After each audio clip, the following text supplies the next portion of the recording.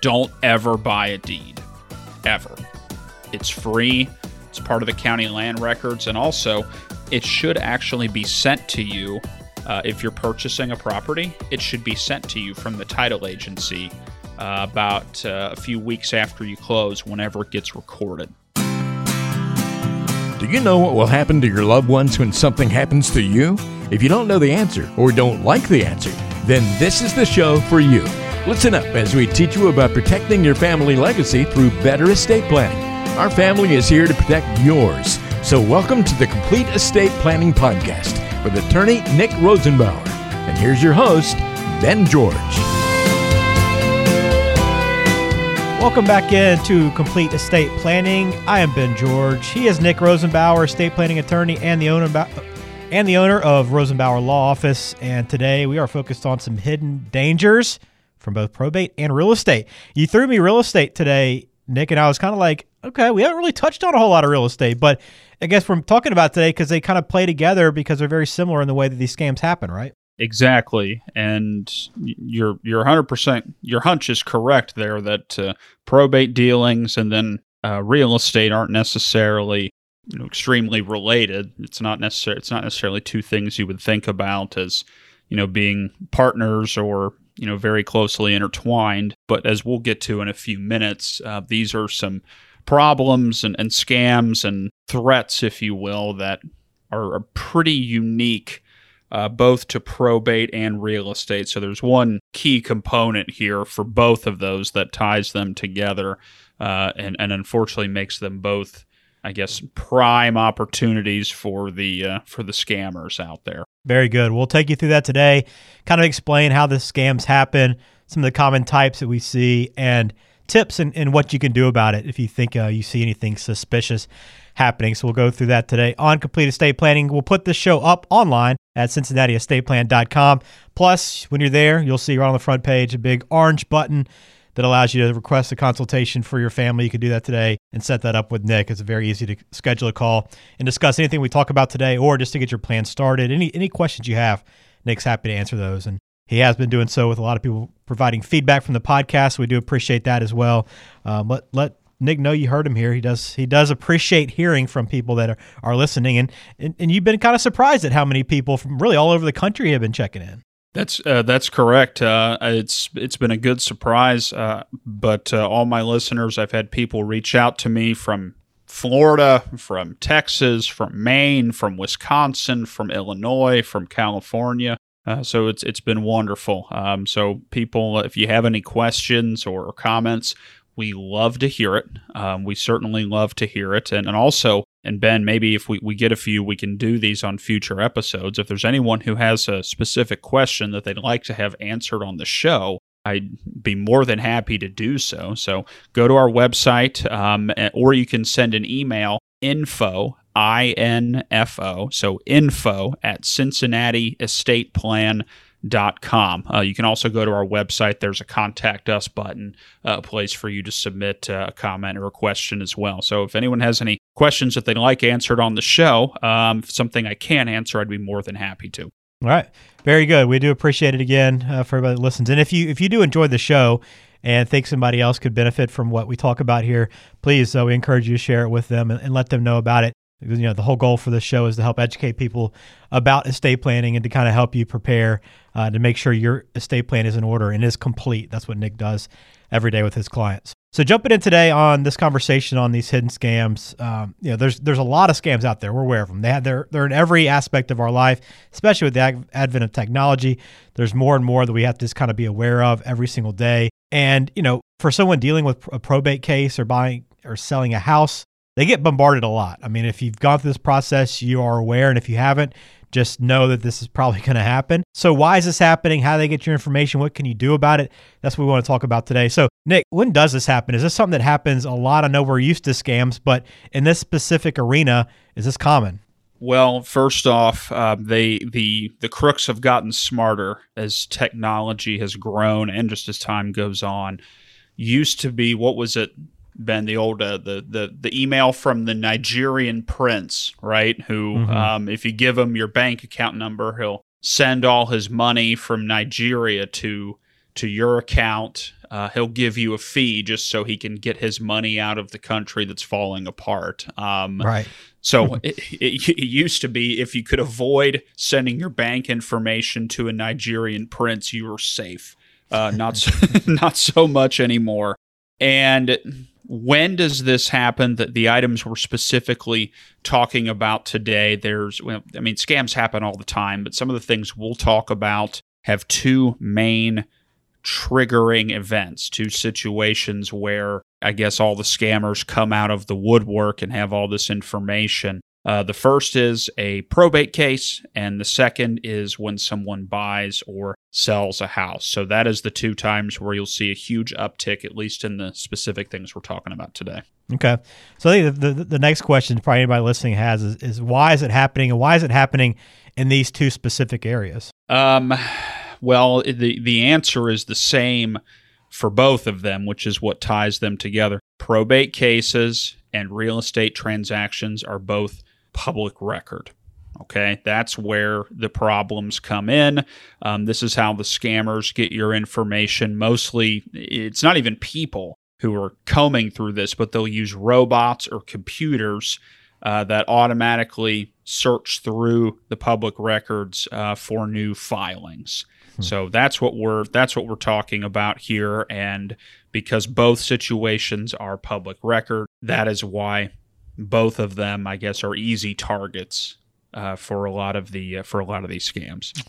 The public records, indeed. I've learned about that on the show, that probate is public, and people can find out exactly what you had and what all's in your estate. But when we're talking about these scams and how these smart crooks get in and find your information, kind of break it down a little more detail for both the probate and the real estate side, how they actually get in and get that stuff. Well, we'll start with probate. So as we talked about, and you obviously mentioned, for those people who listen on our show regularly, they know these proceedings for probate court and the probate cases are public record. They'll show up on the probate court docket, which is accessible online for most counties. Now, there are some rural counties, I'm sure, out there that still use a rotary telephone, or perhaps you have to communicate with them through Morse code. But for the most part, this is online. It's always been public record. See, that's the weird thing. So these are always been public record, but years ago, you had to physically drive to the clerk's desk at the courthouse and ask for a full transcript or a full copy of all the information for the John Smith probate case or what have you. Now, just Google it. We're here. Our office is located in Butler County, Ohio. So I can just go Google Butler County Probate Court, and there's a place on the probate court's website to click search by case or search by name. Here's a pro tip for all those nosy people out there. If you know someone, maybe a coworker or a neighbor or a friend of a friend who died, go to that county's probate court website, type in their name. You'll see everything, assuming that there was a probate case, of course. You'll see a copy of the will. You'll see the whole inheritance plan, the names, addresses, and phone numbers for the beneficiaries and family members, the list of the assets. You'll obviously see the amount of the estate because it'll show each asset and what it's worth. Whether or not there was any real estate, of course, because you can see the types of assets. So, if there's a house, it'll say real estate located at 123 Main Street. Okay, so that'll be there. Who gets the money, how much they got, obviously through the inheritance plan, and you'll see when it was distributed to them. Because part of the information for the accounting is, a lot of counties require you to put the date that the check was written to the person. So all of that is there. Also, real estate transactions, the county land records are public record as well. Again, these have always been public record, so I'm almost saying the same thing as I did for probate, but you used to have to go to the county land records, which are usually at the recorder's office, and look at the big deed book, right? The big old book that looks like it's from a almost from an old church or maybe from like Lord of the Rings or something like that. Right. Now you can get everything online. Names, addresses, phone numbers, the sale price of the house, the new property owners, information about the mortgage, if there was a mortgage. And so the deeds are available, the conveyance form information is available, and the tax bills are available for property taxes, of course. And if there's a mortgage, you could see the darn thing because the mortgage is recorded in the land records right along with the deed. So all the information's there. And they, of course, use these robots or computers to just scan, I don't know, every day or every minute for new filings. That's crazy. It's still every time you talk about all the specific details that you can find on someone, still, I can't wrap my head around that lack of privacy. And maybe it's because you're no longer in the world that it doesn't matter. But to me, even just the phone numbers and addresses of people that are still involved, still, I just feel like that's such a invasion of privacy. Yeah, I don't disagree. I think in a perfect world, I would say you still have to give that information because the probate court needs it, but maybe hide some of the information from the filings. Maybe you put the names, but you don't put the contact information. I don't know, redacted, I guess, would make sense. But that's the way it is all over. And Ben, they didn't call me and ask me and say, Nick, what do you think? How should we do this? So no, there's not a whole lot you can do about it. And I agree with you. And your reaction is very common. I get a whole lot of people who their eyes bug out of their head and say, wait, what? When they find out about this. So your reaction, I would say, is common and probably common sense, which of course is why it's not the way it works. Of course. And if you want to learn more about the probate process, we've gone through it on a few different episodes. So I encourage you to dig back through the archives. You can do it online at CincinnatiEstatePlan.com or whatever podcasting app you're using and just listen to some of those probate discussions and why it's important to avoid that if you do have a priority on privacy and some other aspects. I don't want to go down too far. I think we've already gone into the weeds a little bit too much there, Nick. So let's get back to scams, right? So even better topic. Let's talk scams again. What are some of those common types that we're talking about here? What can people expect might happen? The two big ones, and look, I'm sure technology changes, so by a year or two from now, depending on when you listen, this may all be obsolete. But the phone calls and the letters are still the two big boys, at least in this instance. The phone calls, and a lot of these are things that you may deal with regularly anyway, but they will certainly increase. Or this is a triggering event, like I said, either a real estate transaction or a probate proceeding.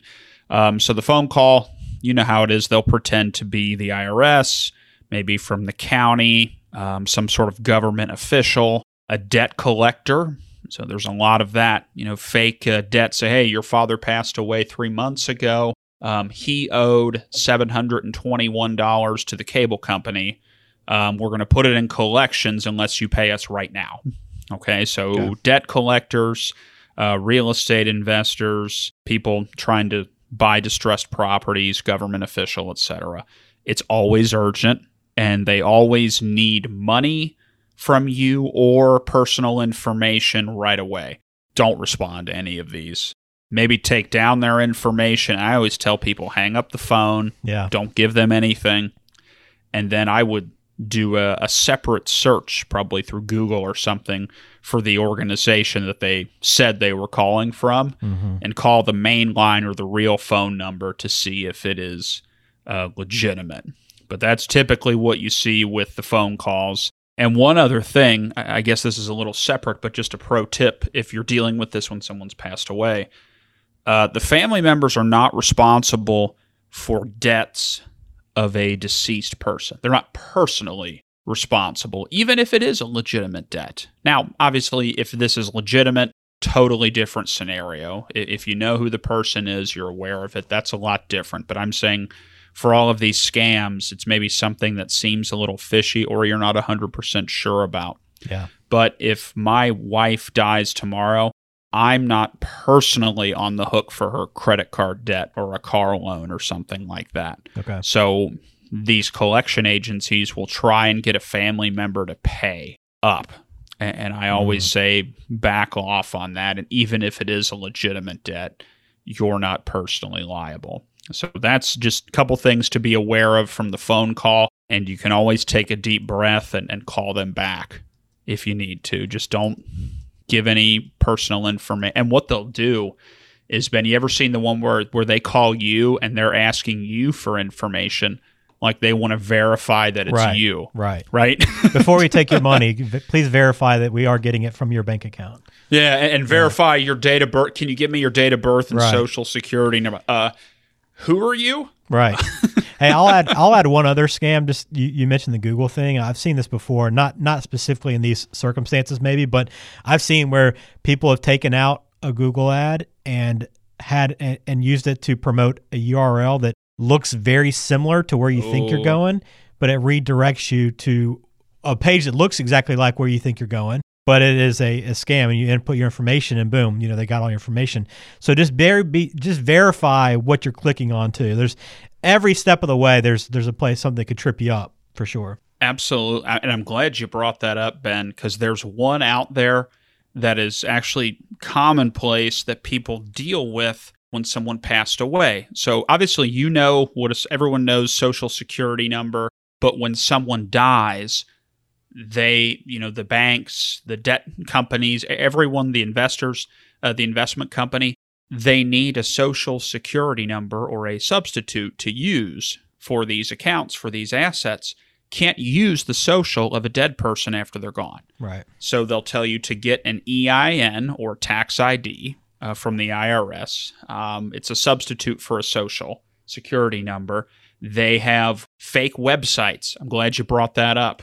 And they're hard. It's hard to see. And they even do the search engine optimization. So even if you Google apply for EIN online, even in the non-ad searches, the IRS shows up like third. So the legitimate option is option number 7 on the page. And I've had a number of situations where clients have given names, birthday, date of death, address, Social Security number for someone who's passed away. So I'm glad you brought that up because that's definitely a big one. And that's something where people will try and do it themselves because the banker will tell them to. Just say, go online and get a Social Security number substitute. So be careful about that. So I probably should have added that to the list. But that's a good one. I'm impressed how real some of these look. And I got close early in my career. I almost did it one time. But I'm glad that the person who was training me caught it before I typed in any personal information. Gotcha. Yeah, it's crazy. I mean, even the smartest people can get tripped up. I mean, all it takes is letting your guard down for a second, and you can fall trapped to one of these. It's very simple. What else, Nick, scam-wise? The letters are big. The bombardment in the mailbox. Old school, but it still happens, and it's no effort. So you'll get letters, someone wanting to buy the house. Companies, basically what they're doing is they're trying to buy the property on the cheap. They're trying to hit lightning in a bottle from an uninformed owner, or their favorite situation is none of the kids are in town and maybe mom hasn't updated the place in years, so the house needs some work, and they'll try and buy the house dirt cheap when the kids don't want to mess with the house. So it's a $300,000 house, but these people are so desperate, they're out of town, no one wants the house, no one wants to clean it up. Someone comes in and offers $200,000, and they may not know what that market's like. They may not know it's really worth $300,000. So these people who will flip them, what they'll do is they'll try and buy the house on the cheap, call it a distress sale. That's one. Another letter, someone offering to sell some sort of insurance product. A lot of times you see this more with a real estate transaction than probate. They call it, you ever get the thing for mortgage protection insurance or mortgage payment insurance, where they talk about all these things they'll do? It'll pay your mortgage if you get sick or if you die. It's overpriced, crappy life insurance. Pardon my French. It's a bad deal. There's a lot of traps. It gets more expensive as you go along, and the coverage keeps going down every single month when you make a payment. And there's 2-3 pages worth of types of death that it won't cover. So I was looking at one the other day because my wife and I actually just moved a few months ago. And I'm looking at this, trying to think of what situation would actually pay off if we die. But it's a junk product. Don't do it ever. The next one is someone trying to sell you a deed to the house. And they'll use these big fancy names like a grant deed or property deed or transfer deed. Mm-hmm. And the letter will talk about how you need to have this.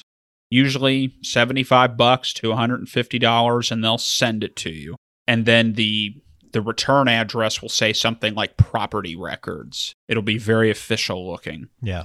Total scam. All they're doing is they're taking your $100 and then they're downloading the free PDF copy from the website, from the county website, Right. and then they're sending it to you. Don't ever buy a deed. Ever. It's free. It's part of the county land records. And also, it should actually be sent to you if you're purchasing a property. It should be sent to you from the title agency about a few weeks after you close, whenever it gets recorded. So if someone's sending you something to sell you a deed, you can throw it in the trash. It's a total scam. And the other one here, this is more prevalent during a probate, someone trying to collect a debt. IRS, or a lot of it's pretending to be the IRS, the county property tax office. There was an outstanding bill from a deceased person. Usually it's threatening. With short upcoming deadlines. Hey, if you don't pay in the next 30 days, we'll file a lawsuit or we'll come after you. A lot of times it's total garbage and very, very urgent. Again, just Google the real number of the organization, call it, see what's going on. But those are the things you normally get in the mail. They want to buy the house on the cheap. They're selling junk insurance. They're trying to sell you a free copy of the deed to your house, or they're trying to collect a debt that may or may not be legitimate. Well, the list is long, and you probably don't even touch on all of them. And there'll be new scams, right, tomorrow or next week or next year. So the biggest thing is just being aware, right, and have someone you can lean on, like your estate planning attorney, to kind of float some of these things by. Double check with someone that you can trust and verify these things with before you act.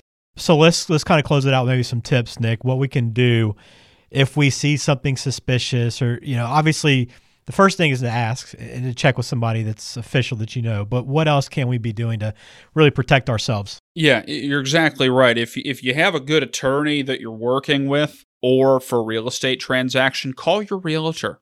Call the title company and say, is this legitimate? They know what's going on. But never give out personal information from a contact from them to you where they initiate it. So if someone calls you, unless you know it's legitimate, unless it's the banker at the neighborhood bank and you know their voice and you've been working with them for 15 years, always get their information, and then I'd hang up and I would. And Google is so darn easy to use, Ben. You can find anything. Like, it's not that hard to go to Google and type in local IRS office in Westchester, Ohio, or something like that, and get the phone number and call them. It's not that hard to do. Or the cable company call center, and make a separate call to the company verifying the number and the contact information that you found through an independent search. So even if they're saying, yeah, call us back at this number, don't call that number. That number is probably fake. And look, this all may be legitimate. I don't know. But it's very, very easy to get their information and look up the contact information in a separate Google search and call that number. And then you'll make sure you're talking to the real company, and then they can verify it. Okay, so it's not hard to do. 15 years ago, with net zero dial-up internet, this would have been a nightmare. Would have taken 5 hours to do, but it's so easy now. There's no excuse not to. And then obviously, I already mentioned, talk to, after talking to an attorney, I would talk to the attorney before you do this. If there's any debt, especially any legitimate debt that you're aware of, call the credit card company or the debt company and let them know the person's passed, so the account will be frozen. There won't be any unauthorized use. Biggest concern here is for outstanding credit cards. So there may be a legitimate credit card balance, but you don't want anyone hacking the card, because no one should be using the card after they've passed away. So make sure that gets frozen. Talk to the attorney before you do it. And then here's a strange one for you. Did you know that identities of dead people can be stolen? I think I was aware of that, yeah. Yeah, so they can do that. They can file tax returns for dead people. They can open loans or credit cards. Do a credit freeze for someone who's passed away. Now, I recommend doing credit freezes anyway, but you can do a credit freeze for a deceased person. Ever since, was it Experian that got hacked, or which was it, or Equifax? Right. Yeah, Equifax, I think. Equifax, okay. So Equifax got hacked a couple years ago, right? That was a few years ago now. And then all three of the TransUnion, Equifax, and Experian, I think they're all still free to freeze your credit. So go to those three websites. You have to create an account and put in your information, blah, blah, blah.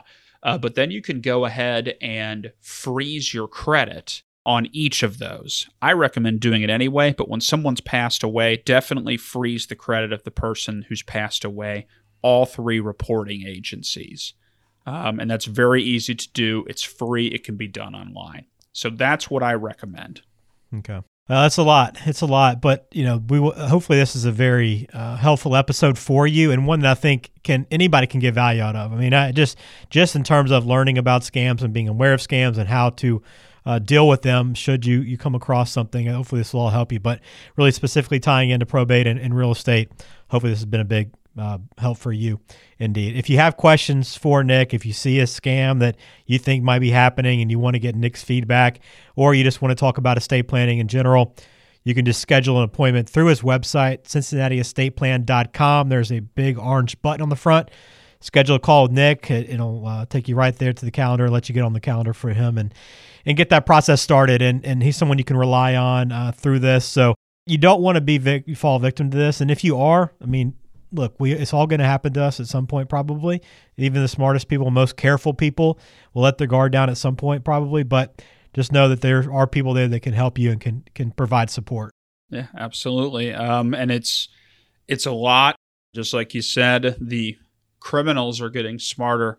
I kind of roll my eyes and think, man, these people are so smart. Like, if they were the good guys, I know they could I say that every time. I say the same thing. Unbelievable. They could do a lot of great things, but it's frustrating. It's the way it is. So just be aware. And honestly, the biggest thing, Ben, your hunch, right? Your gut instinct is a lot better than you think it is.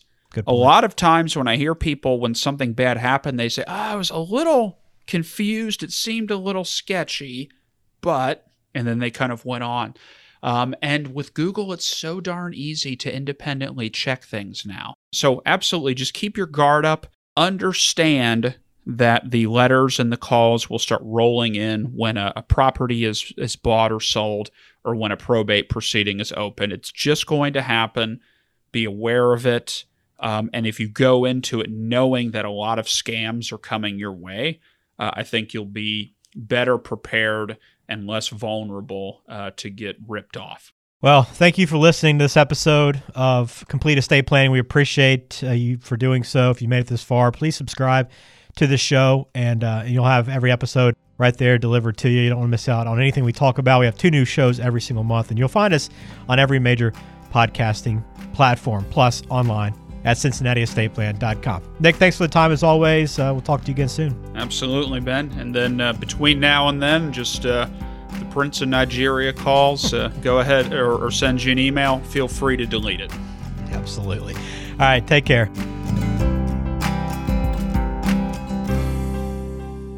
The Complete Estate Planning Podcast is brought to you by the Rosenbauer Law Office, based in Westchester, Ohio, and serving the entire Cincinnati area. The show is available on Apple Podcasts, Spotify, Google Podcasts, and everywhere you listen to podcasts. Subscribe to the show on your favorite app today and never miss an episode. Just search for Complete Estate Planning with Nick Rosenbauer to find us, or visit CincinnatiEstatePlan.com to listen to past episodes, to contact Nick, and to learn more about protecting your family legacy.